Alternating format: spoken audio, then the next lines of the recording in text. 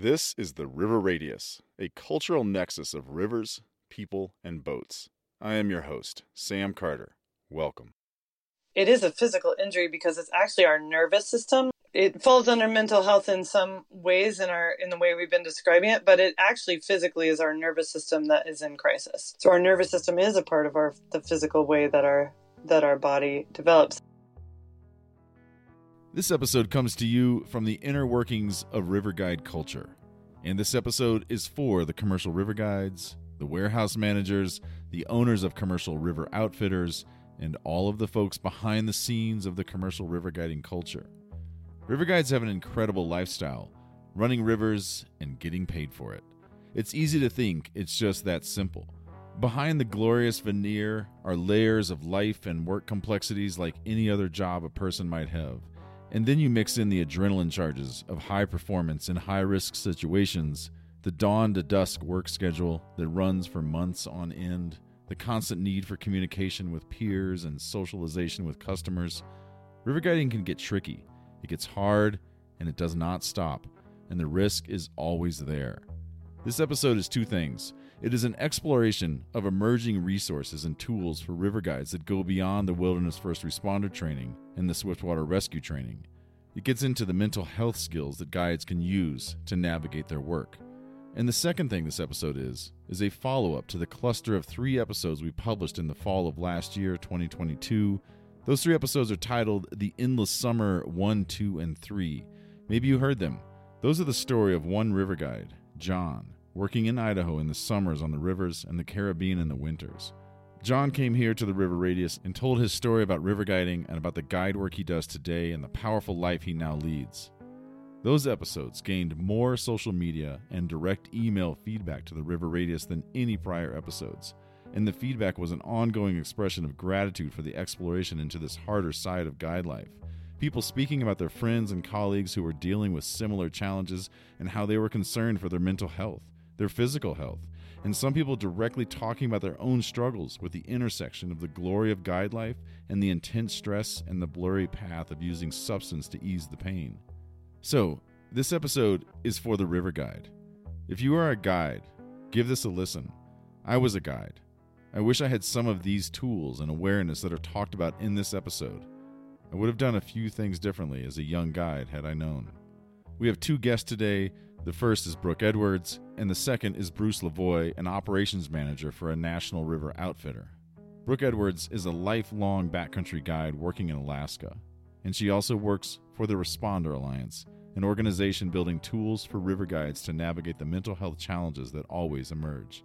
Please welcome Brooke Edwards. My name is Brooke Edwards. I live in Girdwood, Alaska, and I work all over Alaska as a guide. I came to fine guiding 28 years ago as a cowgirl out of Jackson Hole doing pack horse trips and realized oh my gosh, this is amazing. I loved working with people. I love bringing people into the outdoors. I grew up very much with an outdoorsy family and got a master's in environmental education with a focus on ecotourism and found some work in the summers in Alaska and learned how to row boats on the Kenai River in Alaska, down on the Kenai Peninsula. Fabulous sport fishing river, pretty mellow class 2, beautiful turquoise waters, and just fell in love with it and realized that I could make a career out of guiding and have lived seasonally ever since. And I would classify my guiding career as I would call it wilderness guiding. So my river career has really been all about getting through deeper into the wilderness in Alaska. And then, of course, used a lot of my personal time on rivers in the lower 48 to explore those as well. So always been a passion of mine, and I've been able to be lucky enough to take it into the winter as well. And I'm a ski guide and teach avalanche education in the winter. So you do this guide work. You're still guiding in lots of different places you teach, but then you work for the Responder Alliance. Is that right? Correct. And I found my way to the Responder Alliance through my own stress injury. And so now my job at Responder Alliance, my title there is that I am the community lead for the guides community. as well as the avalanche professional community during the winter. And then guides is going to encompass winter and summer guides. And so it'll be, river guides to me are that primary guiding community that is really, dealing with a very dangerous element and dealing with the stress of that and dealing with the culture of that day in and day out. And some people just do it for a season, but lots of folks choose to do it over the course of a career. And so that's really what I'm doing at the Responder Alliance is I'm leading up this community that is a safe space where people can support each other and people can access the tools that we've created and even share how their companies are integrating ways of looking into resilience and building resilience. I was a river guide for many years, commercially. It still is one of my favorite parts of my life. When I think about the times that I had, the places I got to see, sleeping outside, the people that I worked with, that some of them are some of my dearest friends still, and all these other things, the confidence I learned and just all kinds of interpersonal and intrapersonal skills that I learned. And I also learned how to run rivers, which is really awesome. I love doing that. We're going to dive into the things about river guiding that are hard, that are really challenging, and that can put a person in a really intense place in their life. But I don't want to ignore the brilliance of river guiding. Can you tell us what you think the mental health benefits are, the personal life benefits are that come with being a river guide? Oh my gosh, that's such a great question because I feel like it just absolutely blows my mind and brightens my day to watch a light bulb go off for other people, to get the opportunity to show somebody a wild place via a river, to get that squeal when people go in to hit a whitewater wave and they're just like squealing like little kids, like the joy that you get to release in people feeds our endorphins. It's the biggest gift to be able to provide that to people over and over, day in, day out.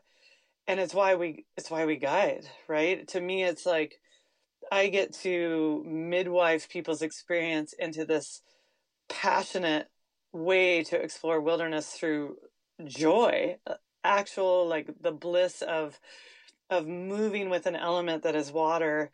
And you get scared and then you giggle your butt off and then you fall in and you come back in and you feel the sense of camaraderie with all the team in your raft and you all raise your paddles up to do it and slap the water with a big beaver slap. And there's this like sense at the end of the journey that you brought these people together, sometimes strangers, now friends. And what a rare treasure that is. I feel like I get to see essentially the best of humankind, to witness how people can work as a team and find joy and find connection with each other and find connection with wild places and wild spaces and the humbling power of water and moving with water. Jack's Plastic Welding is sponsoring today's episode. Jack's Plastic builds boats and dry bags and Paco pads. When I go on long overnight river trips, I row my Jack's Plastic Welding Cataract. I've been rowing Jack's Plastic Welding Cataracts for 16 years. This boat has 24-inch tubes and is 14 feet long. These tubes easily carry a 5-bay expedition frame loaded with a cooler, dry box, water jugs, smaller boxes, dry bags, and some humans. This boat runs big whitewater with that load and is the smoothest ride, slicing through waves and holes, and on flat water, that boat tracks perfectly. I've had this boat on narrow mountain runs and on big desert rivers. I recommend Jack's Plastic Welding Cataracts all day long. You can find Jack's Plastic Welding online at www.jpwinc.com. That is www.jpwinc.com. And so in your work with Responder Alliance, in the guide work you do, in the guide teaching that you do, in terms of stress, what are you seeing inside the guide community? I think the most obvious sign is the coping mechanism. So a lot of guide cultures are pretty heavy on the party scene. And to be super honest, I mean, I was too. Like, we all came into guiding in your 20s and it was so much fun. It is a part of the culture. And then there comes a tipping point where it becomes something that you're really looking forward to in your guiding day, and maybe a little bit too heavy, and maybe a way to numb at the end of the day or check out a little bit more instead of just the toast beers and celebrate our day. So when that tipping point happens where you see it being used as a coping mechanism, and the wear and tear, the chronic stress really shows up in this wear and tear way of maybe trouble sleeping because you're replaying your decisions for the day or replaying an old incident or maybe a near miss. And I see it sometimes if I've gone on another guided expedition where I'm not the guide and I'm a client, and I'll see it in a burnout way with other guides. Maybe they're telling the same joke and they're kind of over it. They don't want to interact with customers anymore. So there's like a loss of joy, or like they're quicker to snap. I can always tell it when somebody is like just repeating a line again. I'm like, oh, come on. Like you've lost your connection to why you do this. Like essentially, yes, you have to love whitewater. You have to love boating, and you also have to love people. And if you're losing that element of loving the people, that to me is a sign of just that wear and tear. It's like if you can't see their light bulb go off because your light bulb is dimming, it's like you need to take a little step back. You've brought in these terms of acute stress and chronic stress. And I feel like before we even talk about tools, I think I'd like to just hear you define what acute stress means and what chronic stress means. Can you do that, please? Can you define acute stress and chronic stress? Certainly. They're both natural ways that as humans, our body has evolved in good ways to respond to our environment. So acute stress is basically what we know as what happens when stress comes into our lives for a really short time, and our body typically produces like fight, flight, or freeze. It's our lizard brain. We're zebras on the prairie and the lion comes across to charge at us. We get a shot of cortisol, we get a shot of adrenaline. It's our autonomic nervous system that activates us. Our heart rate goes up, our respiratory rate goes up, our blood pressure goes up. And for all good reason. It is our wild animal response to get us away from the lion, to run to the other side of the prairie. Now, in a normal acute response, then our body would bounce back pretty quickly. After a large incident like a fatality on a river, generally 3 days is what our expectation is for our human system, that somebody is a healthy human, to actually like rebound out of that fight or flight.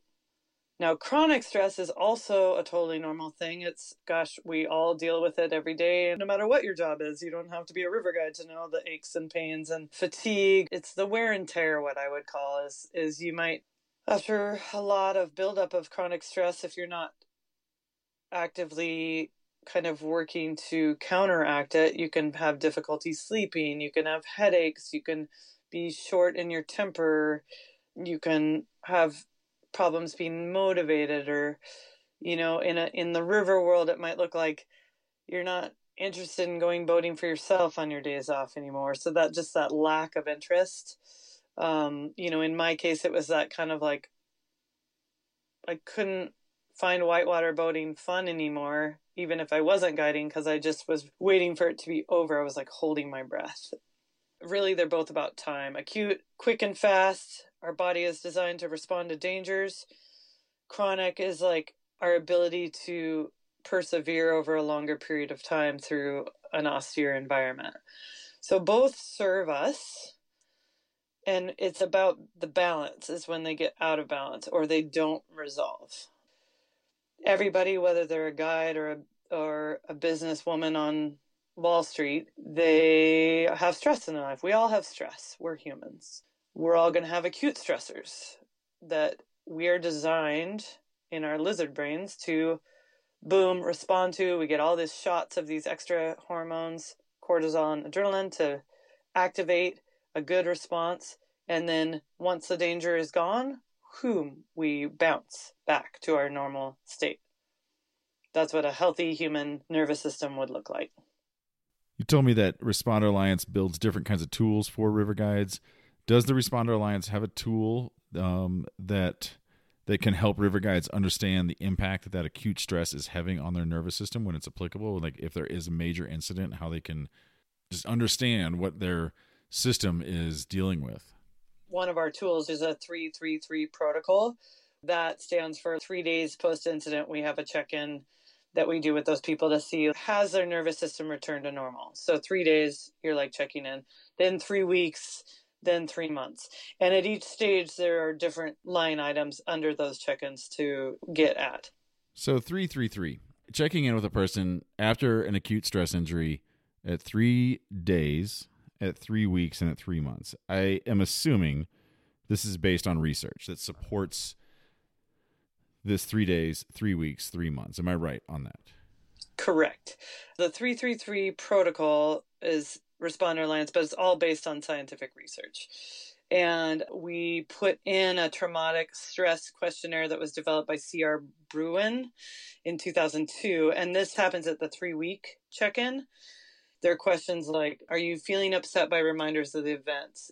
Do you still have bodily reactions such as fast heartbeat or stomach churning? Do you have difficulty falling or staying asleep? Are you irritable or do you have outbursts of anger? So you just answer those yes or no. And if you have more than 6 yeses, you have an increased risk of a stress injury developing, right? We're still in the process of this. Like, it's not like, boom, something happens, you have PTSD. It's like, it's a process. It's an injury in development. And so all these stopgaps are ways that we can prevent the injury from fully coming to fruition. From that traumatic stress questionnaire, maybe at that 3 weeks, they get less than 5, and that means they are resetting on their own. Their resilience plan, their individual resilience plan, their team resilience plan is working.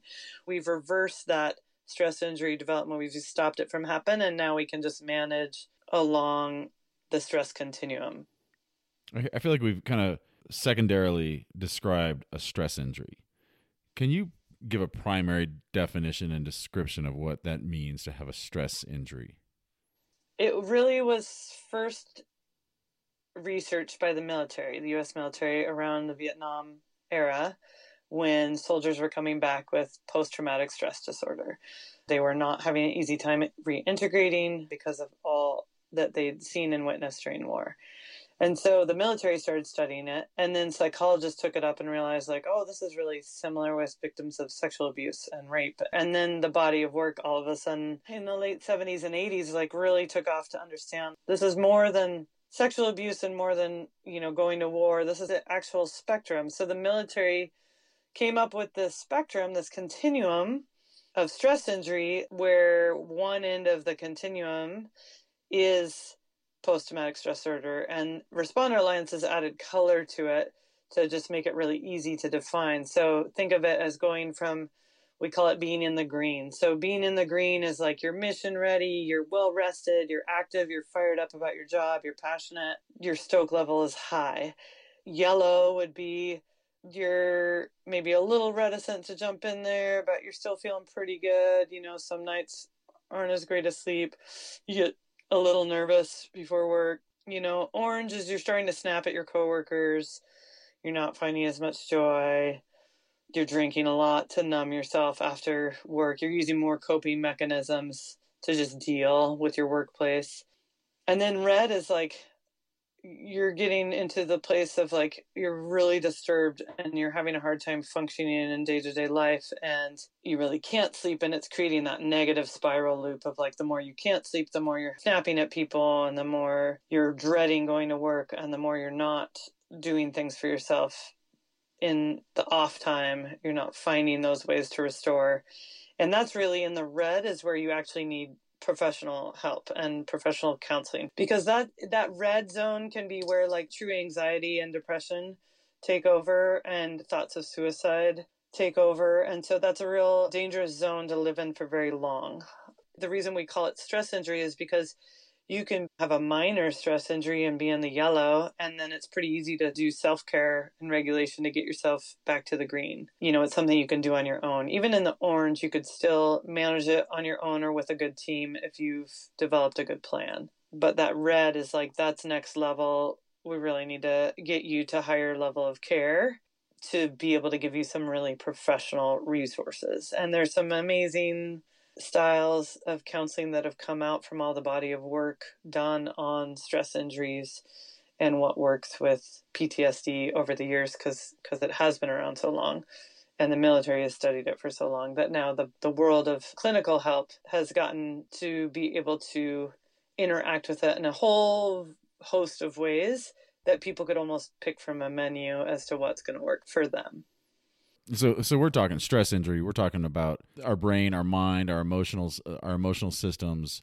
So if I think about a stress injury on the physical body that's not healed, a wrist that's sprained or stressed, that it just gets worse and it's never as strong and it never is as good of a tool in our life. So then if a stress injury is not healed, what is the outcome of not dealing with that stress injury?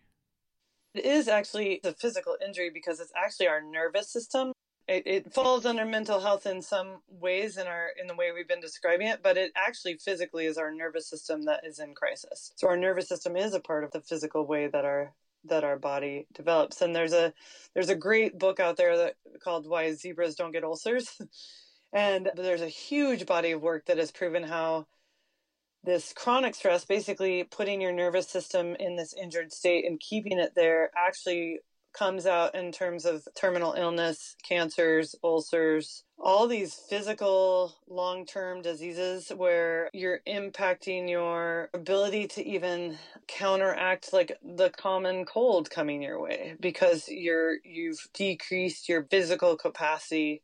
You are making your immune system deficient because you're almost robbing it of bandwidth. And I love that book, Why Zebras Don't Get Ulcers, for that, because, again, it's using that idea of the zebra and the lion as like the lion comes to hunt them, they burst cortisol, adrenaline, shoot across the prairie, lion's gone, they return to normal. So there's not that buildup of stress to create the ulcer where they're holding on to that. They just bounce back. Here's what I'm hearing from you around tools. And I haven't asked specifically about them, but I'm going to just go back and list off what I feel like I'm hearing. Stress continuum. We talked about it in the Endless Summer episodes from 2022. I think understanding the definitions of acute stress and chronic stress, what those are independently, and then how those complicate each other and intertwine. I think understanding the stress injury concept. I think being comfortable with this conversation, with being able to talk through these things and admitting that you're hurting inside, that you have things that are complicating the way you feel, that you don't feel your best maybe. You did talk about the 3-3-3, 3 days, 3 weeks, 3 months as a follow-up check-in model around acute stress injuries. What other tools are you and Responder Alliance bringing to the guide world? A couple that I've kind of talked around but not specifically named is the traumatic stress questionnaire was part of the 333. So that's like a built-in tool within inside that.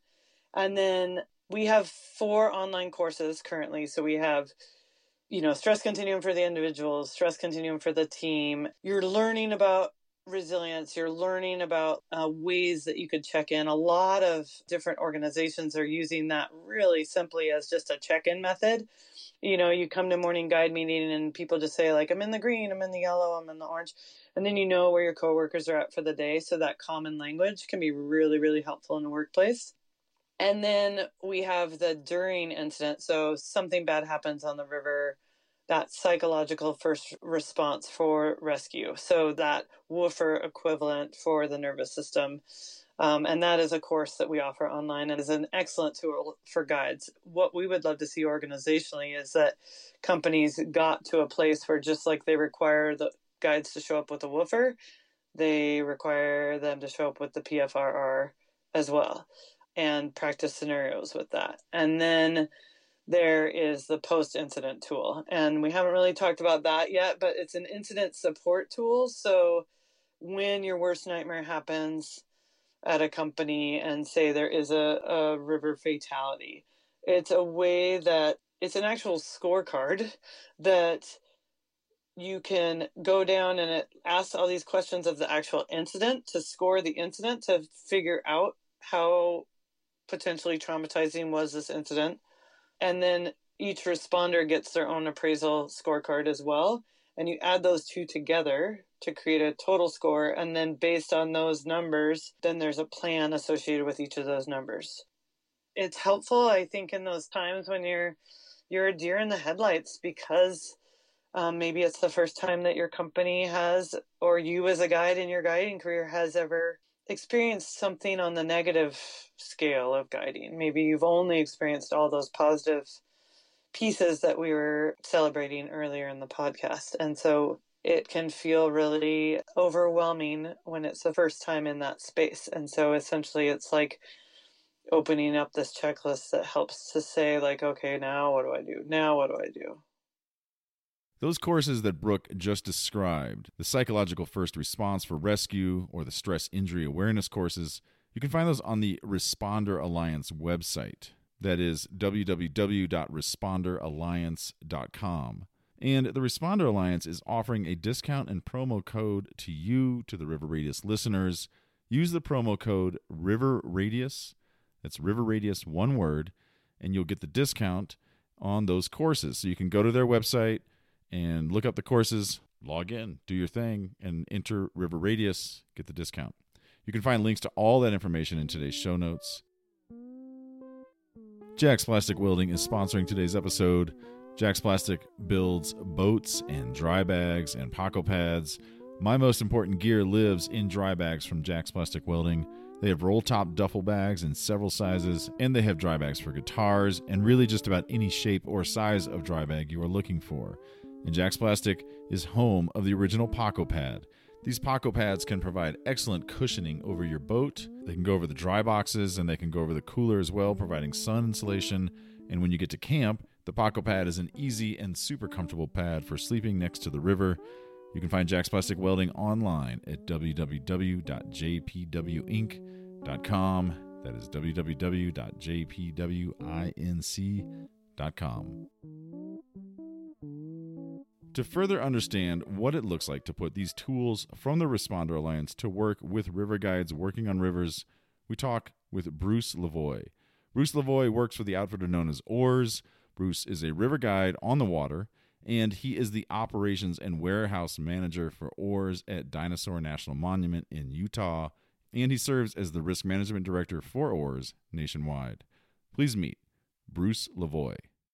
My name is Bruce Lavoie, and I work in Vernal, Utah in the summer, and I am currently in Connecticut.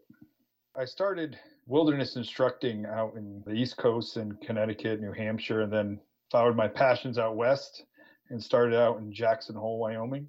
Ended up working with Oars in Jackson and in Moab. Also then going out to New Zealand, guiding season out there, and Fiji, and then back in Vernal, Utah. And in Vernal, what rivers are you working on? So there, it's pretty fun. We're lucky to have 3, 4, 5 multi-day trips on Gates of Lodore, Yampa, Desolation Canyon, Flaming Gorge, ABC stretch, and then a one-day stretch on Split Mountain, 8-mile Class 3 stretch. Can you tell us about the organization you work for? You said Oars. Can you tell us about Oars, even breaking it down to what Oars stands for as an acronym, and then your job title, the things you do there, and the nature, the focus of your work? Yeah, so I work for Oars, and Oars stands for Outdoor Adventure River Specialists. And the company is a wide-reaching company. It's viewed oftentimes as a big company, but it's ran like a small family-run company. I have a lot of gratitude for Oars over the years I've been with them. With Oars, we have a few different locations, Grand Canyon, Moab, Vernal, Utah, Idaho, Oregon, California. And so to bring up to where I am, I'm in the Dinosaur National Monument operation out of Vernal, Utah. And so what I do there is I work as a guide, I work as a trip leader, as an operations manager, then risk management director for the company. So I know that there's a big difference between being a river guide and then being the operations manager. You do that with your wife. You guys co-lead that. But Yeah. can you break that down more? Because the operations manager is a no joke. It's not a simple task. Tell us what that entails. The operations managers or regional manager, however you define it. So Nicole, my wife, and I, we both co-manage the operation, and we've done it for a while, since 2008. The goal is to provide the best river experience for our guests and the best vacation, the wow moments, and all the logistics that go into that are numerous and evolving. So as the operations managers, you're dealing with schedules and guides, trucks and trailers, drivers, vehicles, the equipment, and just trying to piece all these pieces together. So let's talk about river guides, because that's what we're here to talk about. Yeah, let's do it. Yeah. here to talk about them, here to support them. Some of my favorite people on the planet. Can you just, describe who a river guide is, who these people are that become river guides, or who are river guides? I've been trying to describe that to my family for the last almost 2 decades, and they still don't know, and I still haven't done a good job. Yeah, I think river guides are, they're the lucky ones that have found their passion. There's something really magical about the river. It's ever changing, and it's so unique and beautiful and challenging. And then you put somebody in there that just falls in love with it, and that passion just oozes out of them. They're just excited to share those moments with the people they're bringing downstream, to be in those moments, to be in those places, and to work hard. I mean, it's hard work. River guiding is not easy. I think you got to really like to punish yourselves a little bit and then get the reward at the end. What's hard? What's hard about river guiding? It's a lot. It's a big ask. It's about the guests. It's about that customer service, providing that experience, because your ultimate goal is to just connect with people in these wild places that is full of uncertainty in a dynamic environment. And, it's real, it's raw, and you're faced with challenges that sometimes are predictable, and sometimes you thought, oh, I'll never see that happen. And then you're doing it sun up to sundown, even later, every day. There's no weekends. You're on. And that's just the schedule. Then there's the lifting and the all the other tasks of cooking and moving equipment and laboring. And then you get to row your boat, which is the fun part. That's or paddle, whatever that is. The time on the boat is special, but such a limited piece of all the other work. Mm-hmm. It took me a while to understand this, and I've talked about it on this podcast before in other episodes relative to this one. In my eyes, I see that there's kind of 2 pathways that a river guide can take, and there's that kind of entry level where you become a daily guide, you might do it for a few summers, and then there's the path of the career guide. Can you describe those 2 pathways, the type of that work? Yeah, tell me your thoughts on those 2 kinds of guides. Yeah, well, you got to start at the beginning, right? No matter what you do, you gotta pay your dues, and you got to build your experience. And the easiest way, I started guiding through a guide school. Like I signed up for a guide school, paid money, and was picked out of 22 to continue guiding. And that was daily trips. And then you did daily trips and you built up your experience. And that was the best. Like my first year was like the best year of my life. This is incredible. And yeah, so then there is a natural progression of building experience to then, like you said, being career river guides, where I tend to think of multi-day guides, but there's career one-day guides as well, where you just get more serious about what you're doing.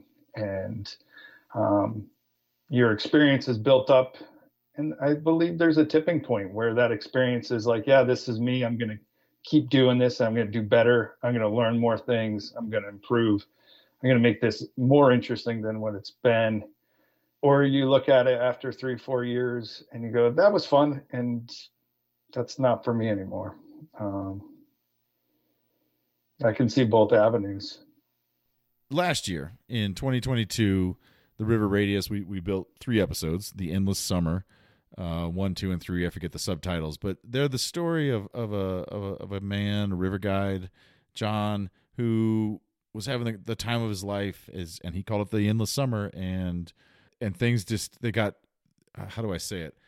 That perfect life he was living became unperfect, and he dealt with the consequences, and there was big consequences, and he dealt with them really well.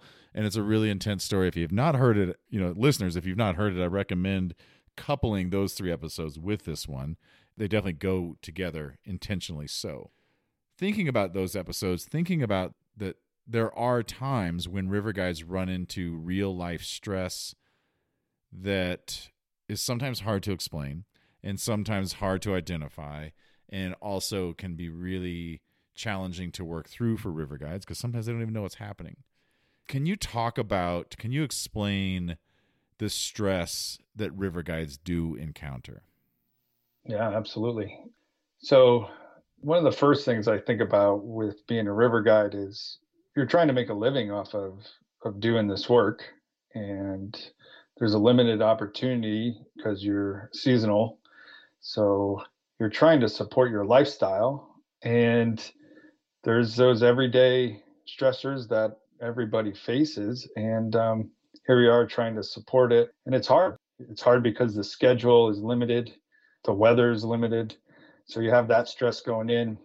Then you have, sometimes your crews are the best crew that you're working with, the river guides. And then you throw some dynamic in there of people not getting along or working well together, or just personality differences, can make a really fun, easy job really, really difficult and high stress.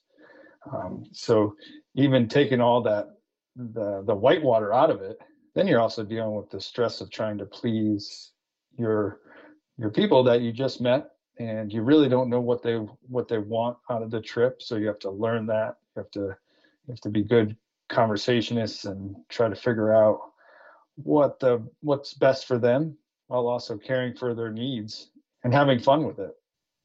Yeah, so it's dynamic work, and with that dynamic work, there's stress of all those things not always panning out the best way. Mm-hmm. Brooke has defined chronic stress and acute stress.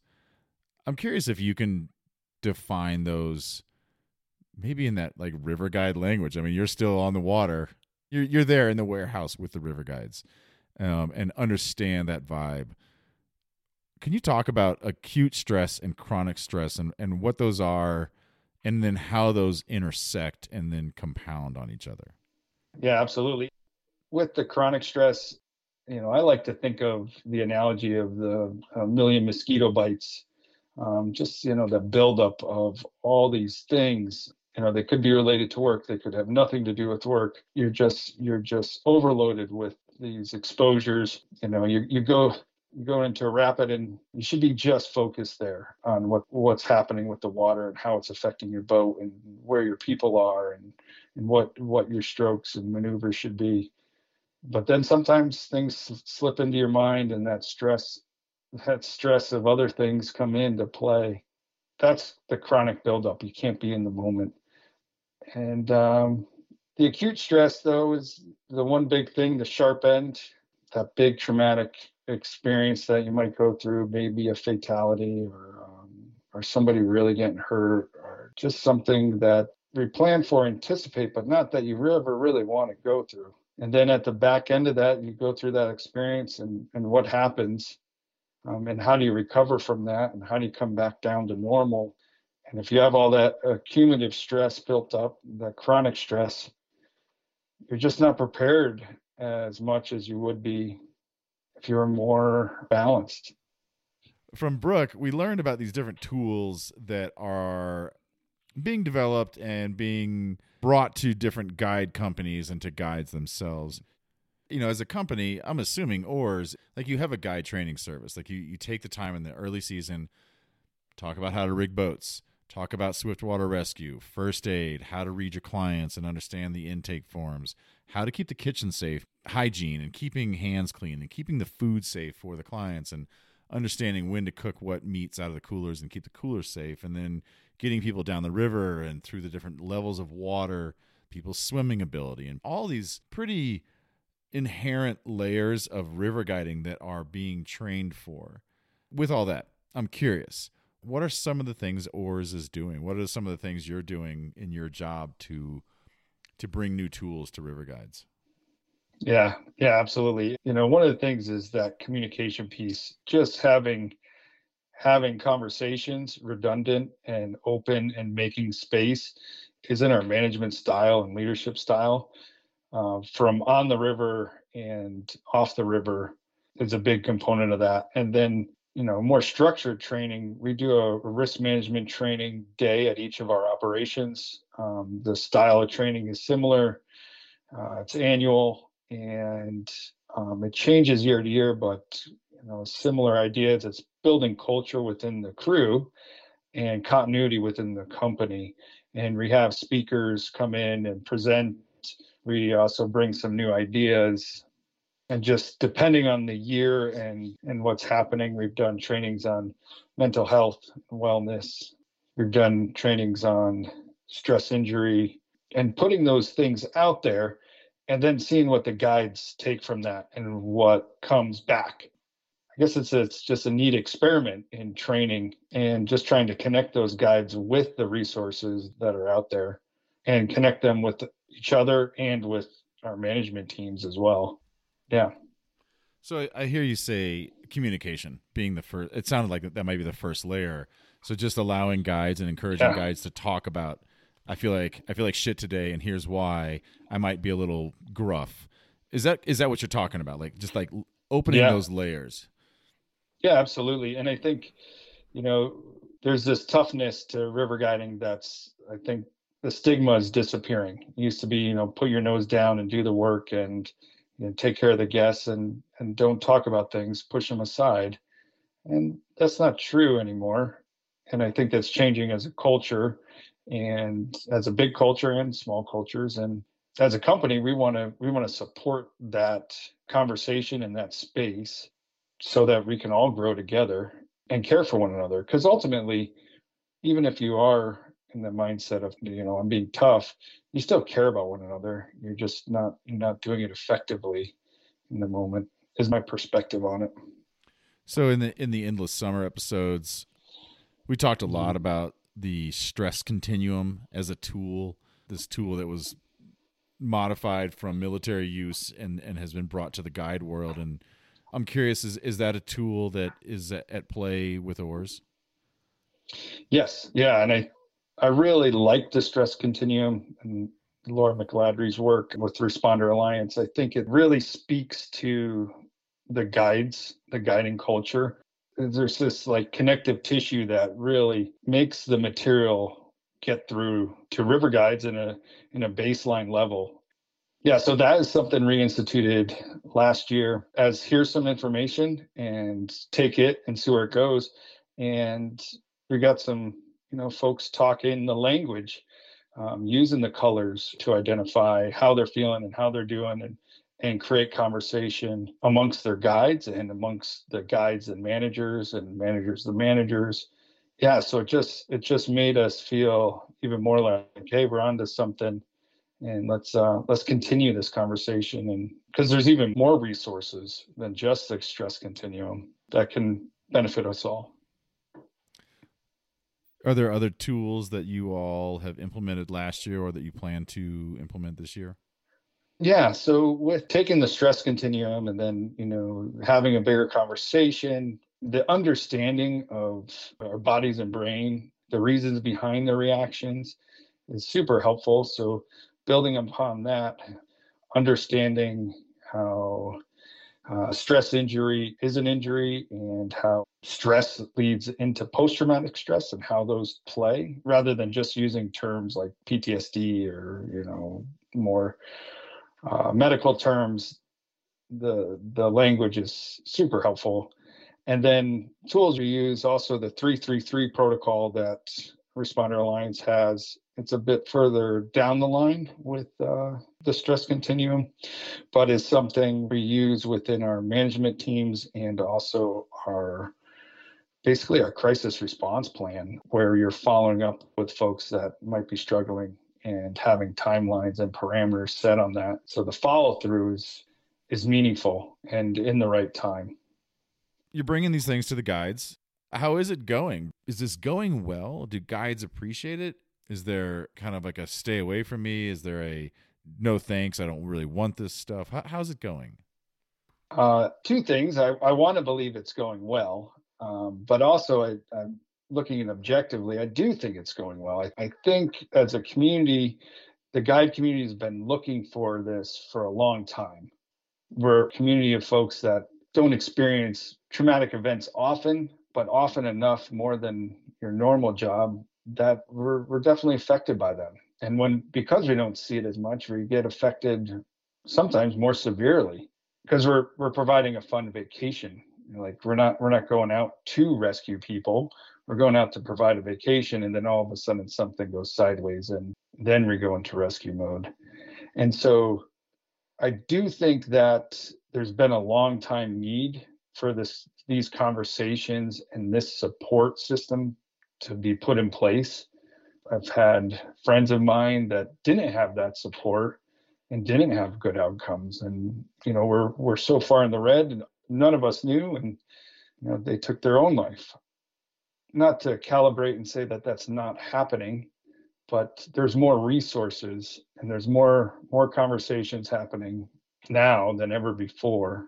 And even if there's guides pushing this away, they know somewhere where they could find it. And if they need it, it's there. If they don't need it, that's okay too. You don't have to drink the Kool-Aid, but it's a tool, and you never know when you're going to need the right tool. And so having those in place and some conversation piece, I think, is not only just welcomed, but then it's even celebrated by the guides that have been really looking for it. And I don't see anybody, punishing one another because they do like having these hard conversations or thoughtful conversations or growing within the conversation either. If folks listening want to, like, if there's other warehouse managers, operations managers, risk managers, river guides, owners of companies, if they want to access these tools that you're talking about, if they want to learn more about this, where would you send people to gain more information? I would send them to Responder Alliance. Like, I think that's really, and I consider myself a student in all of this, and I'm just exploring. There's not a one fit piece for anybody, but I think the product that they have right now is really good, and I think has been useful for me, and I would definitely recommend it. All right, well, that's all I got. Bruce, thank you so much for coming on the River Radius and telling us about this information and your story. Yeah, thank you. It's really awesome to talk with you today. Thanks so much. You're welcome. A happy and healthy River Guide size thank you goes out to both of our guests today, Brooke Edwards from the Responder Alliance and Bruce Lavoie from Oars. You can find links to the Responder Alliance courses in our show notes today, and the promo code for the discount off of the courses. That promo code is River Radius. And there are links for Oars as well. You can also find links in the show notes to the Endless Summer episodes from 2022 that are companions to this episode. Today's sponsor is Jack's Plastic Welding. There are links to their website and Instagram in today's show notes. Our social media is crafted by Samantha Seiss. Today's music is composed and performed by Gene Reiniger. Be in touch anytime. hello@theriverradius.com. Thanks so much for joining The River Radius. Why zebras don't get ulcers. It's pretty fun. That squeal when people hit a whitewater wave and they're just like squealing like little kids. And just trying to piece all these pieces together to make that river triple puzzle.